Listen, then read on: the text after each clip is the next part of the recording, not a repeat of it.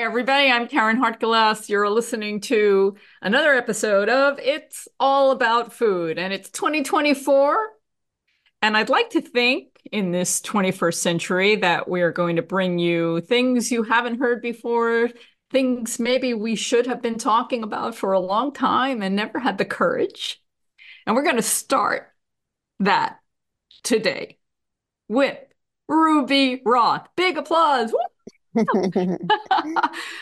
I have spoken with Ruby Roth, I think, 3 times Yeah, when she came out with children's books. That's Why We Don't Eat Animals, Vegan is Love, The ABCs of Being Kind, all wonderful books. That was a long time ago. yeah. Welcome, Ruby. Thank Thank you for you. joining me. Thank you for having me back. And yes, this the span of those. There were actually four books in the vegan category, and then another one in another children's book in kind of like the emotional well-being category. But yes, that th those were we've probably spoken since 2009-ish. I started this podcast in 2009. Okay. So you were one of the first people I spoke to, and I thank you. I'm bowing to you for that.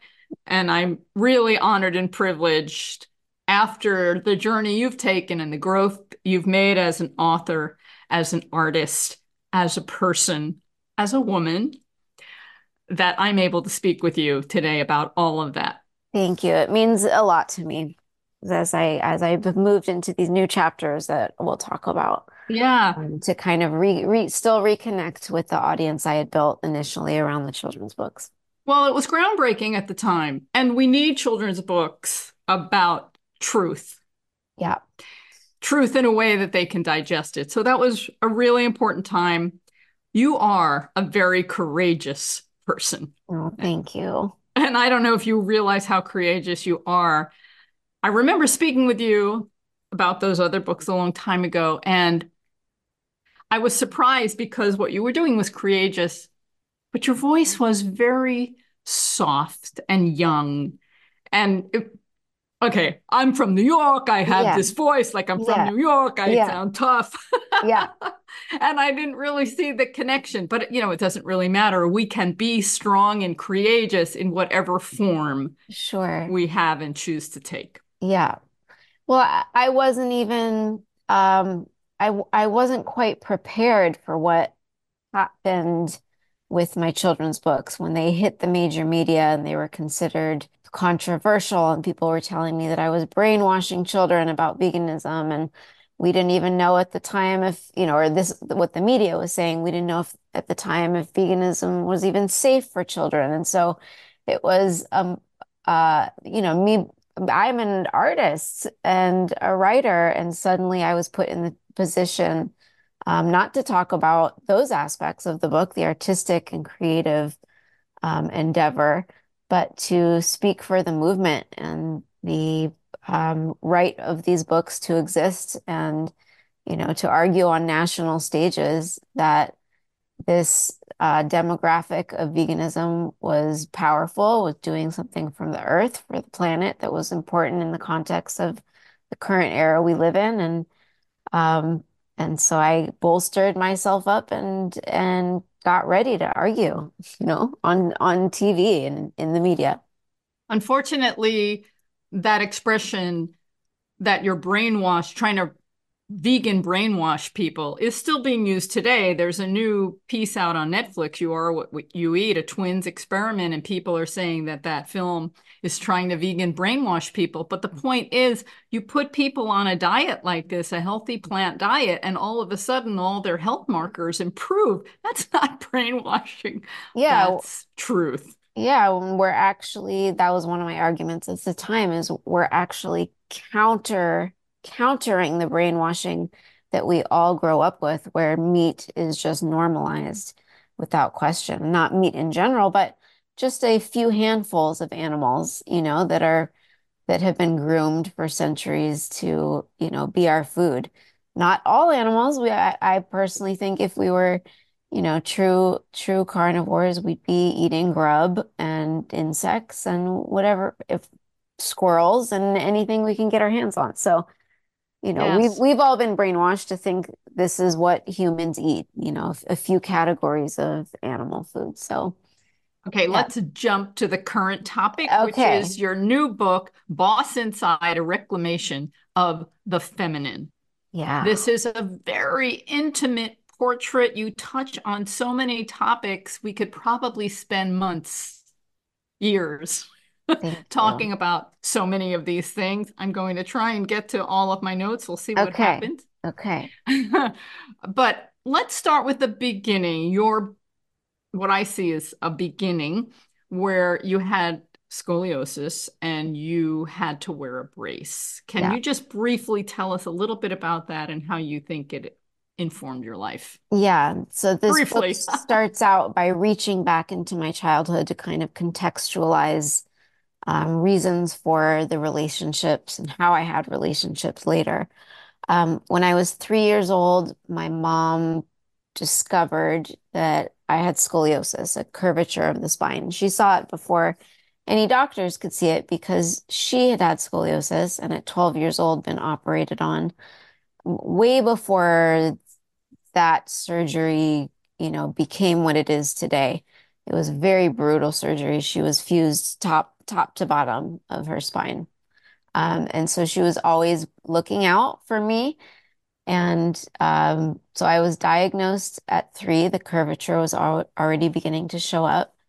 And she was so adamant about protecting me from the route of surgery that was inevitable for a lot of people at the time that we chose an alternative route, which was very aggressive back bracing.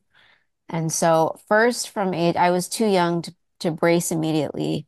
So from age 4 to 6, I did nightly electromuscle stimulation therapy, which was it was painful and they probably couldn't even turn it up as, the dials as high to for me being so little for me for that I could even tolerate it, for it to even work.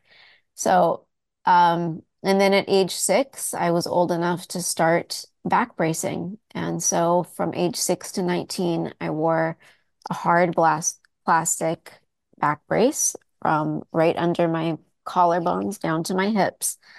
And I wore that 20 plus hours a day for the next 13 years. So this informed my life in a way that I was very inward. I was very disciplined. I had to commit to this assignment, and it affected the way I write about it in the book is how it affected my relationships. Um, because I was very inward and I learned to kind of hold my emotions in because I was tolerating pain and tolerating a pretty heavy assignment by wearing this thing. And so I didn't learn early to express my needs. I learned to tolerate and I was kind of groomed to, by accident. I had very loving parents, who are attentive, but by accident, I was being groomed to tolerate pain and restriction. And so, in hindsight, as an adult, I can see where that type of training fed into relationships where I didn't learn how to speak my needs. I kind of went with the flow and put other people's needs first. Um, and um, I didn't even let anyone close to me for a long time. So I didn't have a lot of relationship experience in my 20s when I got into the most significant relationship of my life. How are you today physically? I avoided surgery. I stuck with the same doctor throughout my life, until he passed away. And the woman who took over, I saw her, in my adulthood, in my 30s. My spine is still as crooked. I have severe curvatures. Um, but I have free movement. I'm not in pain. I've always worked on my body. Veganism was, another reason that I feel like the bracing shaped my life. I understood that the vessel I was in was something I was occupying. I was not my body, but that this body needed a certain amount of care in a certain way. And so veganism made sense to me at the time to be as healthy as I could in this vessel. Is bracing necessary for all people with scoliosis? Do you think it was necessary for you?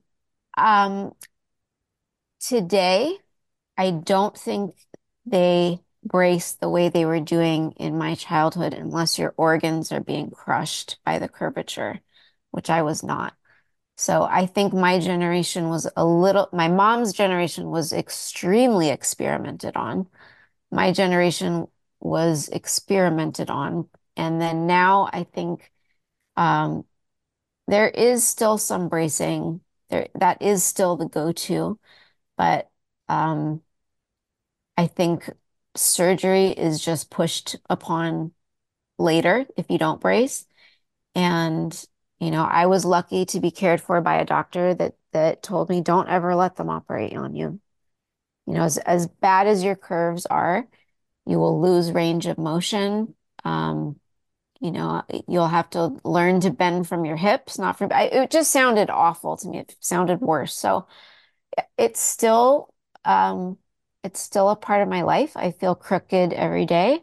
I work on it in some capacity every day, even if that's, just posture adjustments, but it still, remains one of the biggest factors in my life that makes me who I am and what my daily life experience is like. Hmm. I'm sorry you had to go through this. I Thank you. know that you will never forget the experience. It informs who you are. And many people experience some sort of brace, whether it's physical or mental, You're right.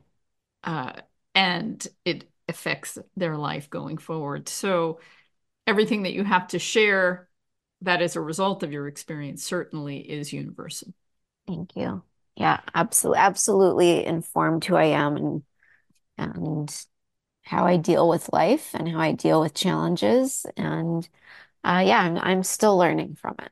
Okay, so back jumping into the book further now, Boston Cider Reclamation of the Feminine. Did you write this with someone in mind? Was it therapy for you? So this book, I didn't know when I was writing that I was writing a book.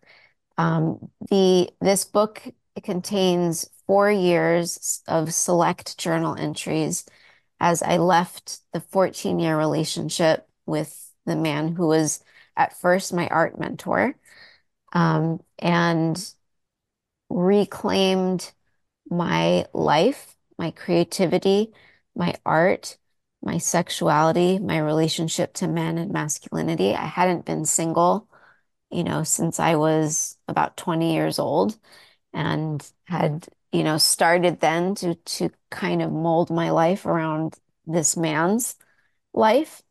Um, and so the book is, I wanted to keep it as raw and real as it was when I wrote it. So there's very little editing of these journal entries except for clarification where the reader, would have no idea what I'm talking about.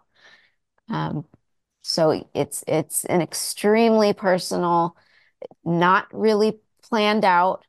I realized later that I had documented this transformation in my life so thoroughly that it could be a book. I'm glad you did that. I'm going to say something that's very, may sound trite. Relationships are hard. Yes. And maybe you could talk about the difference between compromise, which is important in a relationship when we're melding two lives together, compromise versus control. Yeah. I think compromise comes, the entry requirement for compromise is that you understand your own needs. And if you don't understand your own needs, then compromise is often a compromise of your actual soul because you start your life starts to get directed and controlled by somebody else who understands their needs and can't help, even it probably ha happened more subconsciously than with any malicious intent.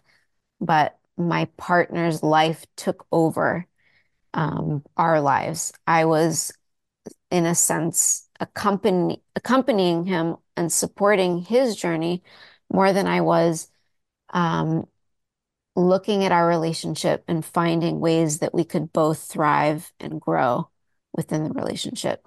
Because I had so little relationship experience and I was used to being inward and going with the flow of whatever was happening to me, I kind of I started off this very intense relationship. We were together by the time I was 24, um, in a kind of amateur state of adulthood as far as knowing my own needs and standing up for them. Sometimes I like to simplify relationships. And I know, especially with a lot of women, they're looking for what I call a unit. They're looking for someone to fit their idea, a partner, a husband, someone to father their children because their baby clocks are going off, and they Mhm. want someone to fit this description. And in the same way, I'm sure this person you were involved with loved you and cared about you in the best way that he Absolutely. could at the time, but you fit a need at the time because he had a young daughter and you could come right in and fill all the gaps, Yeah. right? To take Yeah. care of things while he was working and be a mother to the child. Yeah. And also, I was young and didn't have so much experience in the art world that I was headed toward. I'd always felt like I was going to be in the art world. And so he was a giant to me. He was already established Mm. and I was learning so much. So I was completely enthralled in the relationship in that way and thought that I was entering something where I would be on this incredible art journey. I didn't, I went to art was one of my majors in school as well, but it wasn't a great art program. I always wanted more.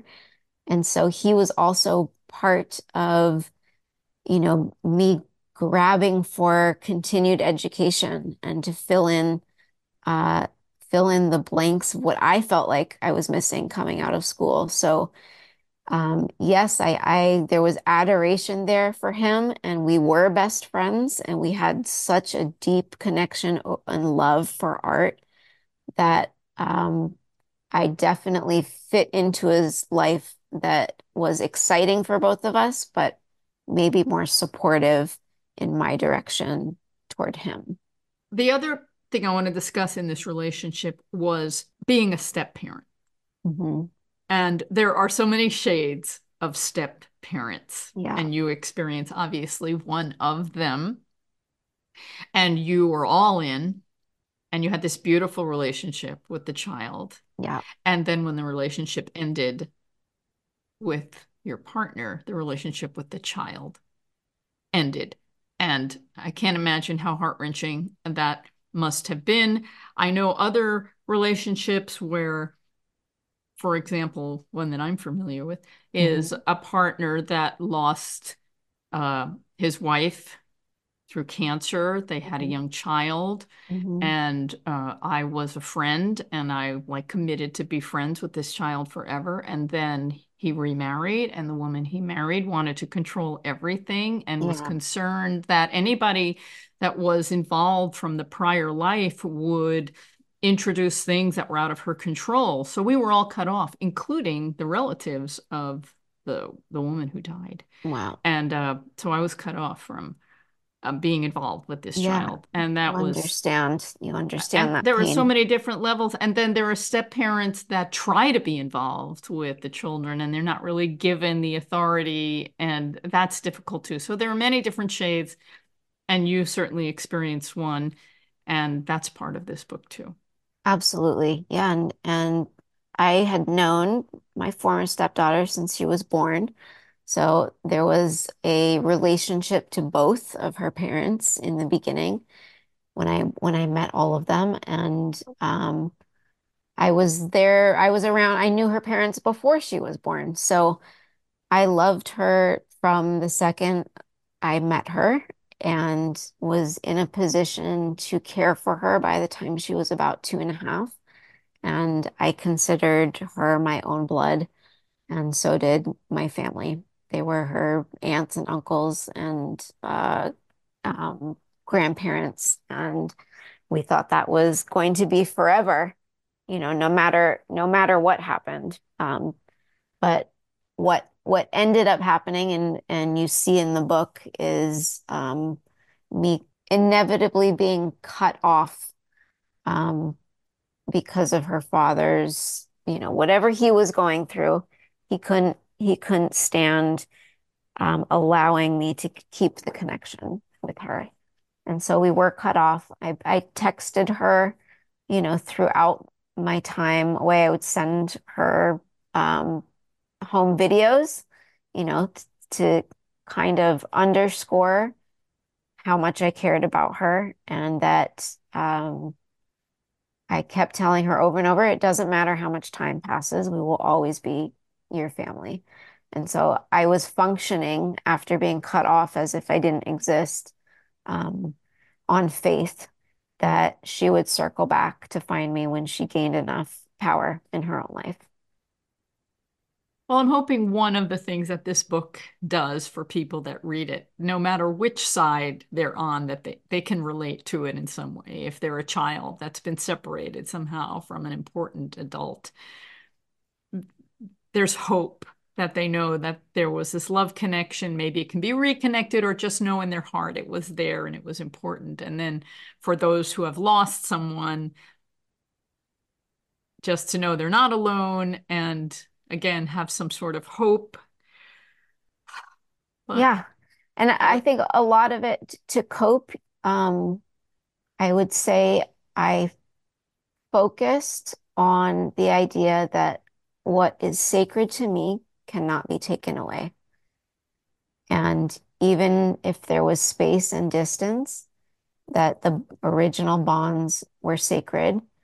And no matter what happened, if I was cut off completely forever, or someone, God forbid, had died, and then I never got to make amends, um, that I would still hold what was sacred to me in my heart.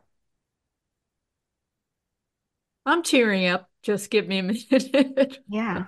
Yeah. Okay, jumping to a different subject.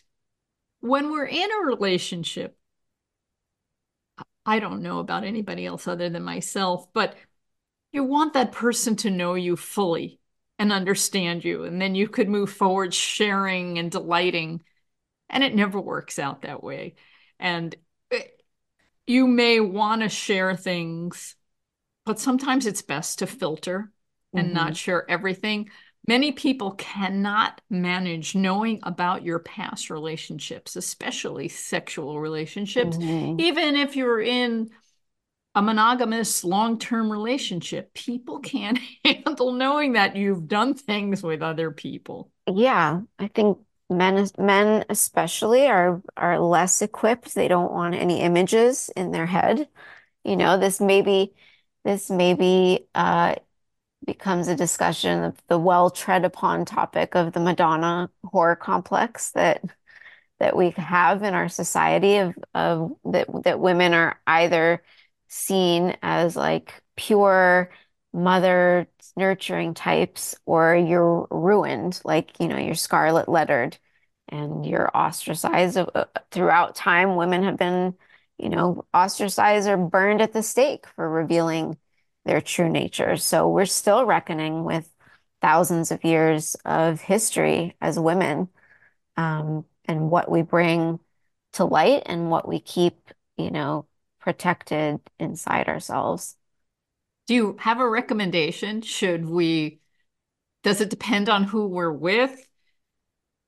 Or should we just tell our truth and see the reaction. I think there's two things. One is I think for the human journey, you want to move closer and closer to your core self and embodying your true nature, whatever that is. And on the other hand, I was just had this conversation with a friend. She was saying, in her theory of relationships is the golden rule, do unto others as you would want done to you. And I disagreed with that. And I think one of the one of the meanings of a relationship, whether it's someone you love or in your family or a romantic partner, is that you have to learn how the other person needs to be loved. And it may be different from how you need to be loved. So the golden rule doesn't always apply to making a relationship better. You know, my ex was so, I mean, I felt beloved by him and by his daughter. But I did feel like there was a part of me that was not being seen and not being loved the way that I needed to be loved, which was given space and time alone to foster my own creativity.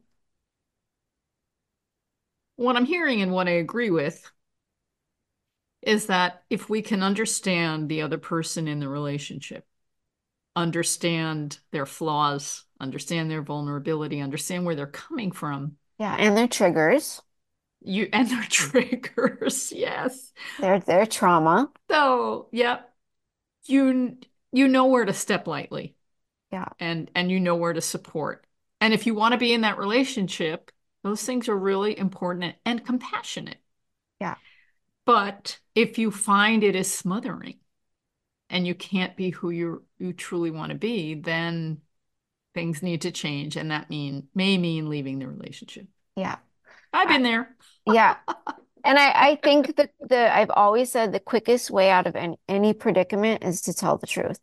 So if you're being suffocated in a relationship or you're not being your true self, or, I mean, the best thing to do is bring it to the table, at least for yourself. Bring it out to the table out loud for yourself so that you start understanding and observing what's going on inside of you. And there's one aspect of what you said, that our partners don't want to know about our past.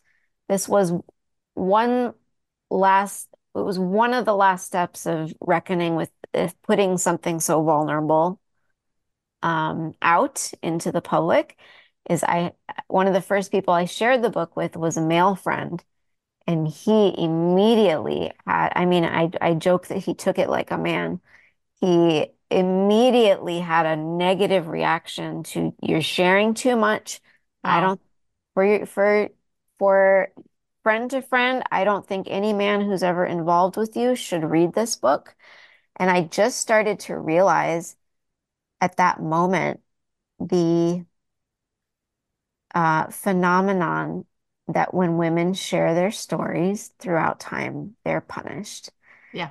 And even in a friendship with a man, that I started to feel scarlet lettered, that me sharing stories about my sexuality, and growing into it in a new way in my mid 30s, that I had ever before, once I was single at that age, um, that was dangerous territory to share. And we've seen that a lot in the media with women who, tell stories of being abused or harassed. We always know that they're met with hatred Hmm. and kind of maybe labeled forever as the kind of woman who talks. And um, that was one of the last steps I had to confront and really shore myself up that I was ready for whatever comes next. Hey, everybody, we're listening to Ruby Roth, who is one courageous, brave boss who wrote I Boss Inside, and I'm so glad we're talking about it.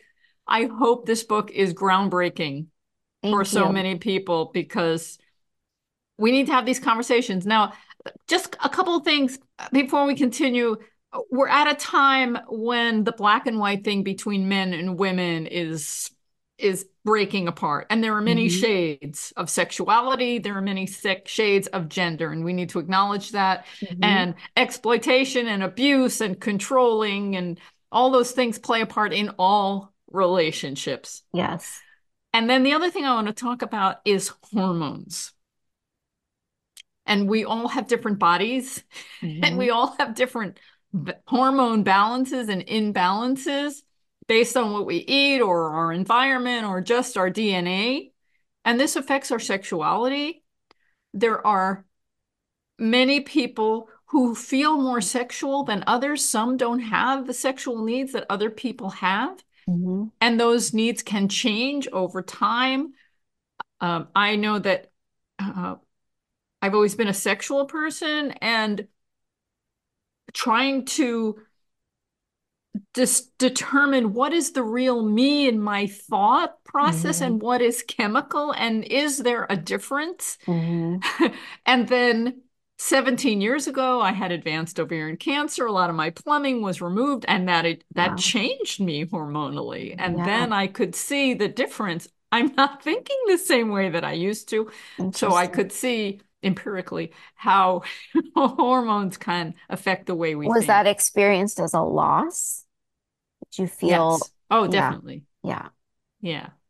Well, I mean, I lost organs, but and that affected me chemically, of course.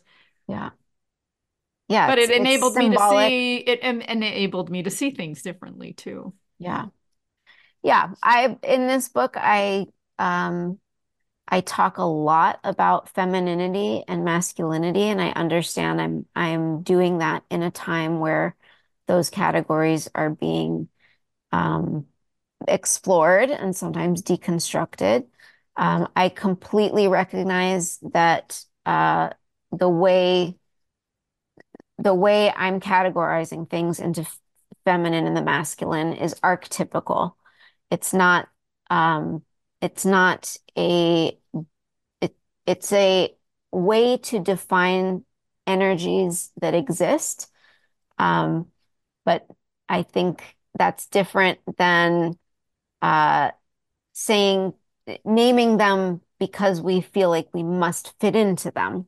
I think it's into those categories of masculine and feminine. So I think throughout human spirituality and religion, these forces of femininity and masculinity have been employed to describe energies, archetypical energies. And I fully recognize, and I continue to study some of the theories around gender that maybe previous to any cultural context that our original state is more androgynous than we can even imagine. Mm. There's some theorists that are posing this as what came before culture.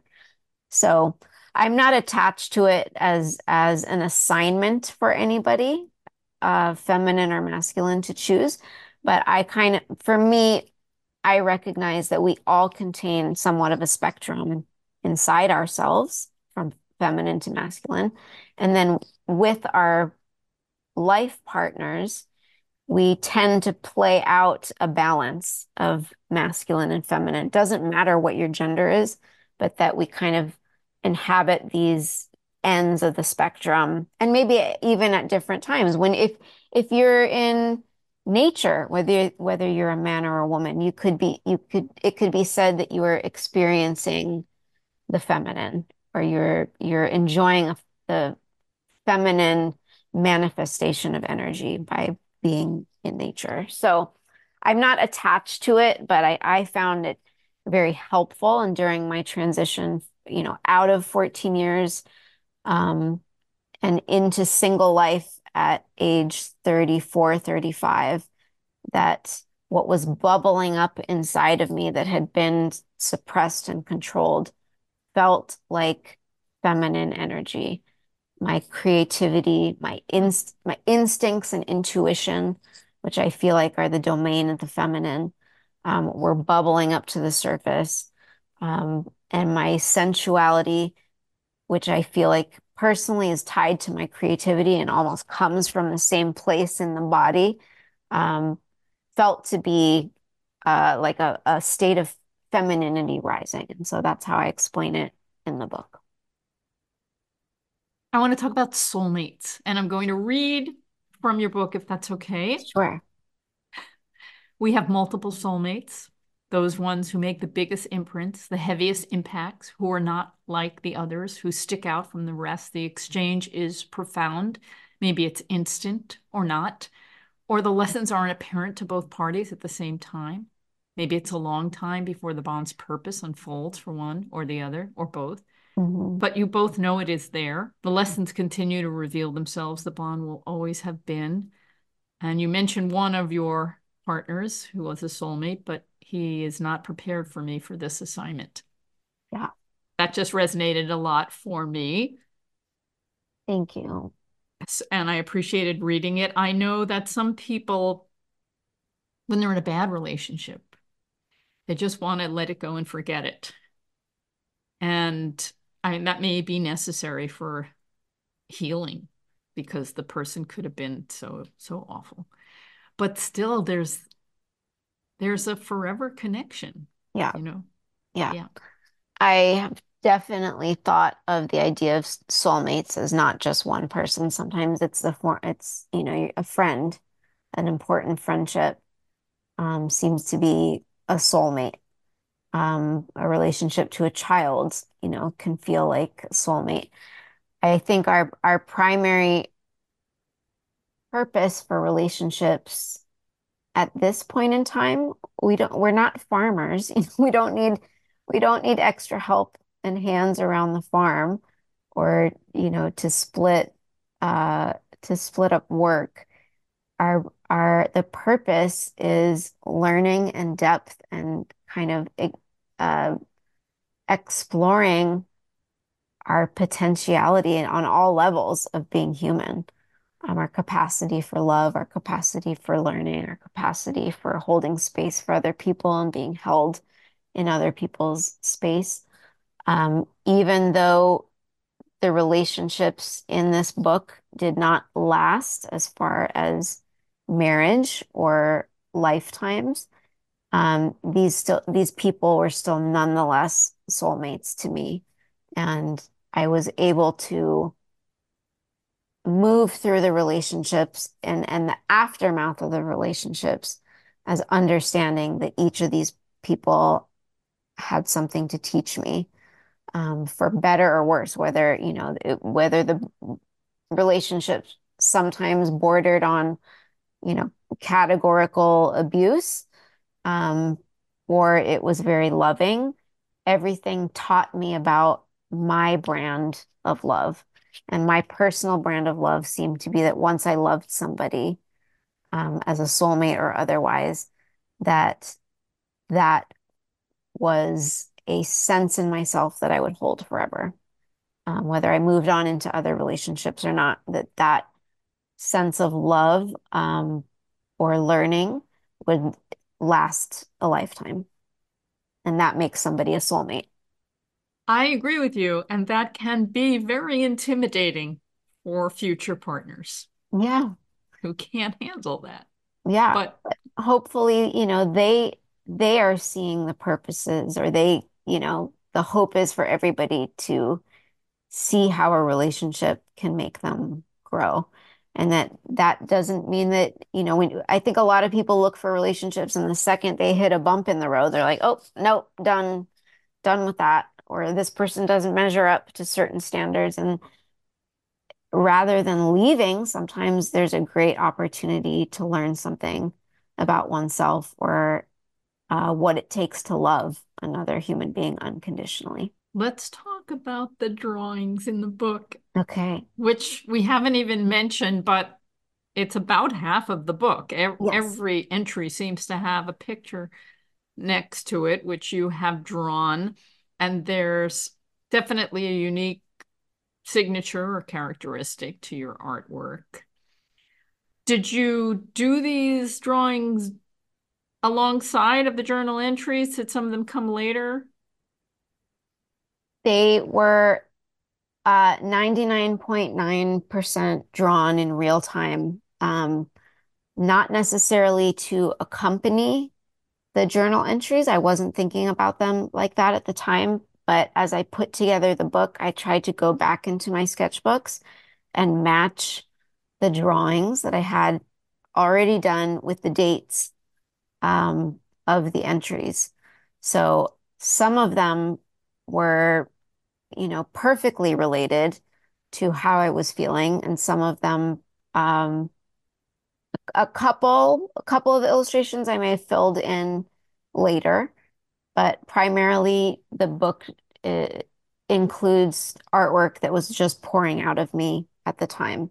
And this was also art-wise a return to my personal art because in that long-term relationship, I would mostly focused on my children's books and not Mm. my personal art, which was feminine, figurative, mostly nude bodies. So this this was a period of 4 years that when I say I was reclaiming my art, I was reclaiming what was most personal to me as far as the art that I was producing.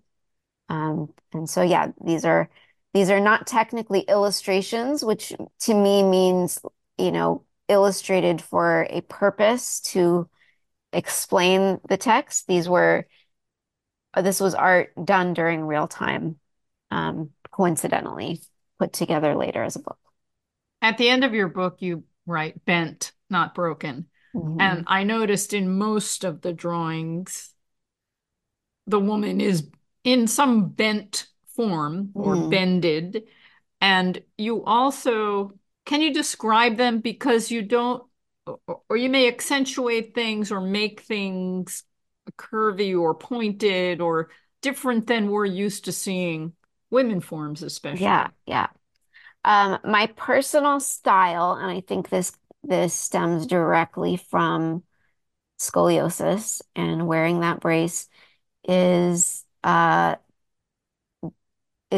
kind of a classical anatomy, study of classical anatomy that I stylize and exaggerate.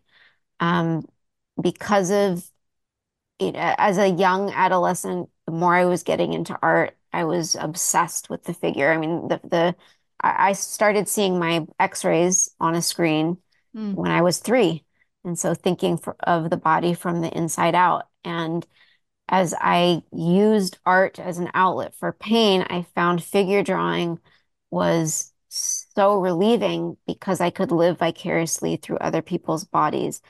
And my body was being molded by this piece of plastic. Completely, my body on one side looks completely different than the other. My ribs started to be squared. My hips were pinched, and dented. I was developing, permanent scars from welts. And so I was looking to other bodies for a sense of beauty and seeing other people's, quote unquote, imperfect bodies as beautiful. I started to feel relieved by studying other bodies and then living vicariously through them, finding a sense of beauty in every body. So the women, the female figures I draw are to me beautiful and imperfect, and their imperfections and asymmetry and big hands and big feet and pinches and stretches are not necessarily the sexualized poses that we often see in art where the body is presented as the most beautiful thing. These are bodies in pain. These are bodies kind of in a pose that implies some kind of interiority is occurring. Um, and also, a lot of people ask me, do you ever draw men? And I hardly ever do because I've been so obsessed with the body I'm in. Um, but I try to explain that there's a male presence, even though I didn't draw him, there's a male presence in a lot of these drawings in Boston Side. Mm. When you see a body curled up and the entry is about the person I was involved with at that moment, he's there. She may be curled inside his body. To me, there's a lot of male presence. Uh, and they're drawn there, but kind of in an invisible way. I see that. I'm kind of scanning through some of them now, and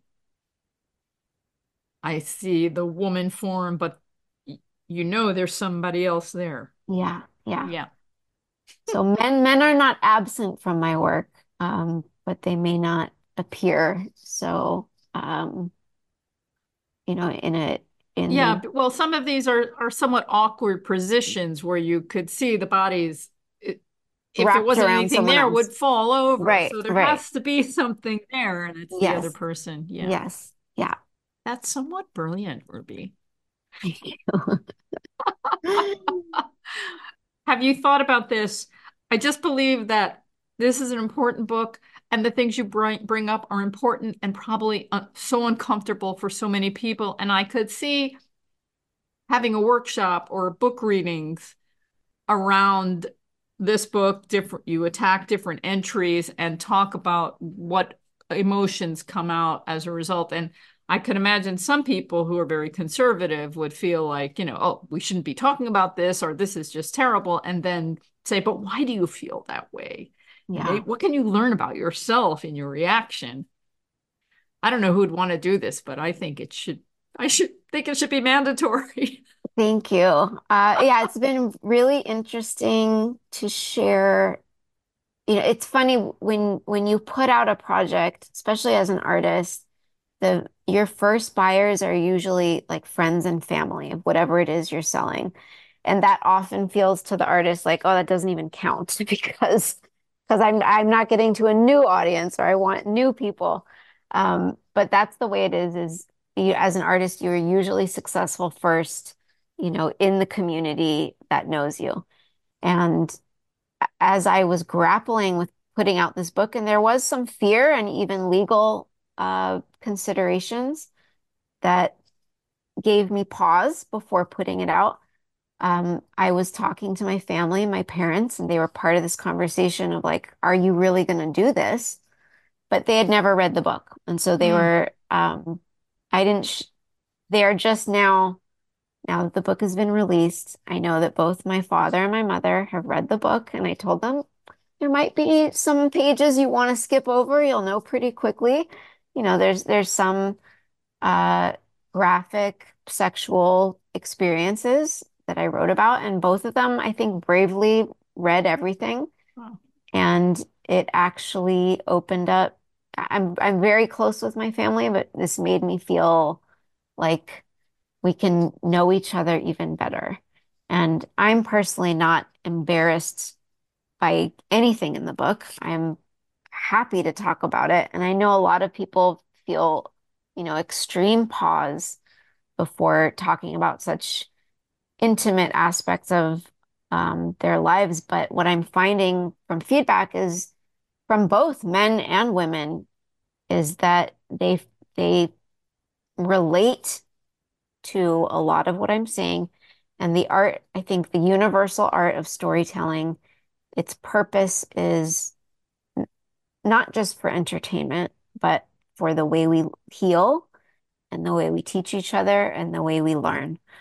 And so sometimes reading your story reflected in someone else's words can be very validating. And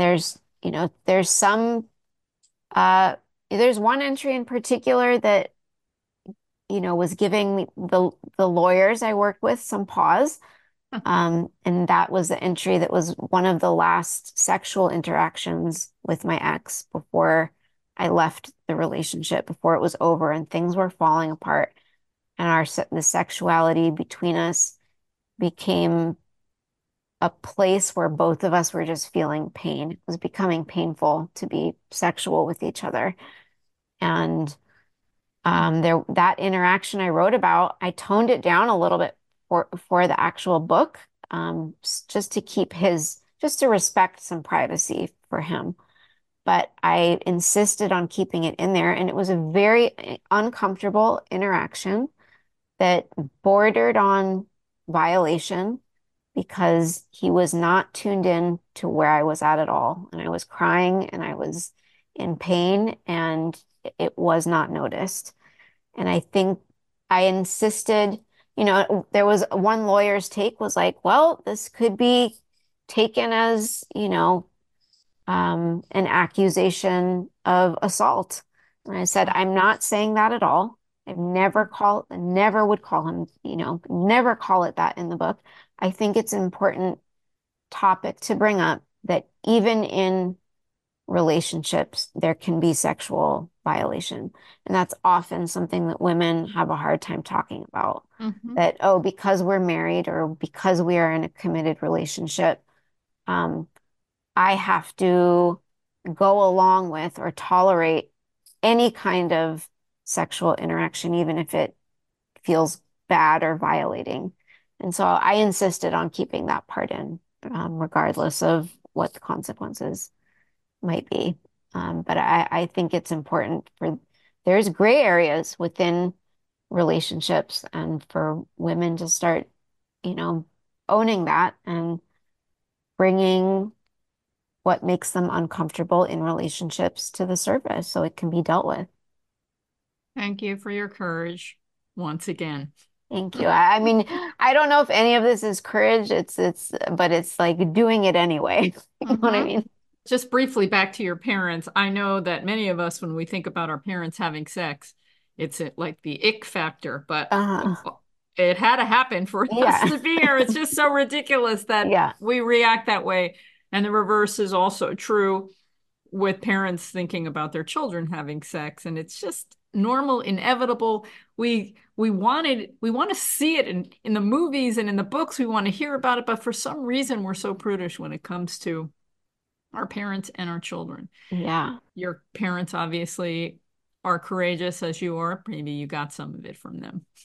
Well, I think we're very close, and I think that closeness manifests in being able to say anything to each other. And I actually, my mom actually apologized once she read the book. She really loved the book, and she said, "I'm sorry I ever, um, you know, open my mouth at all about the possibility that maybe you don't do this book, and maybe it's safer, Mm.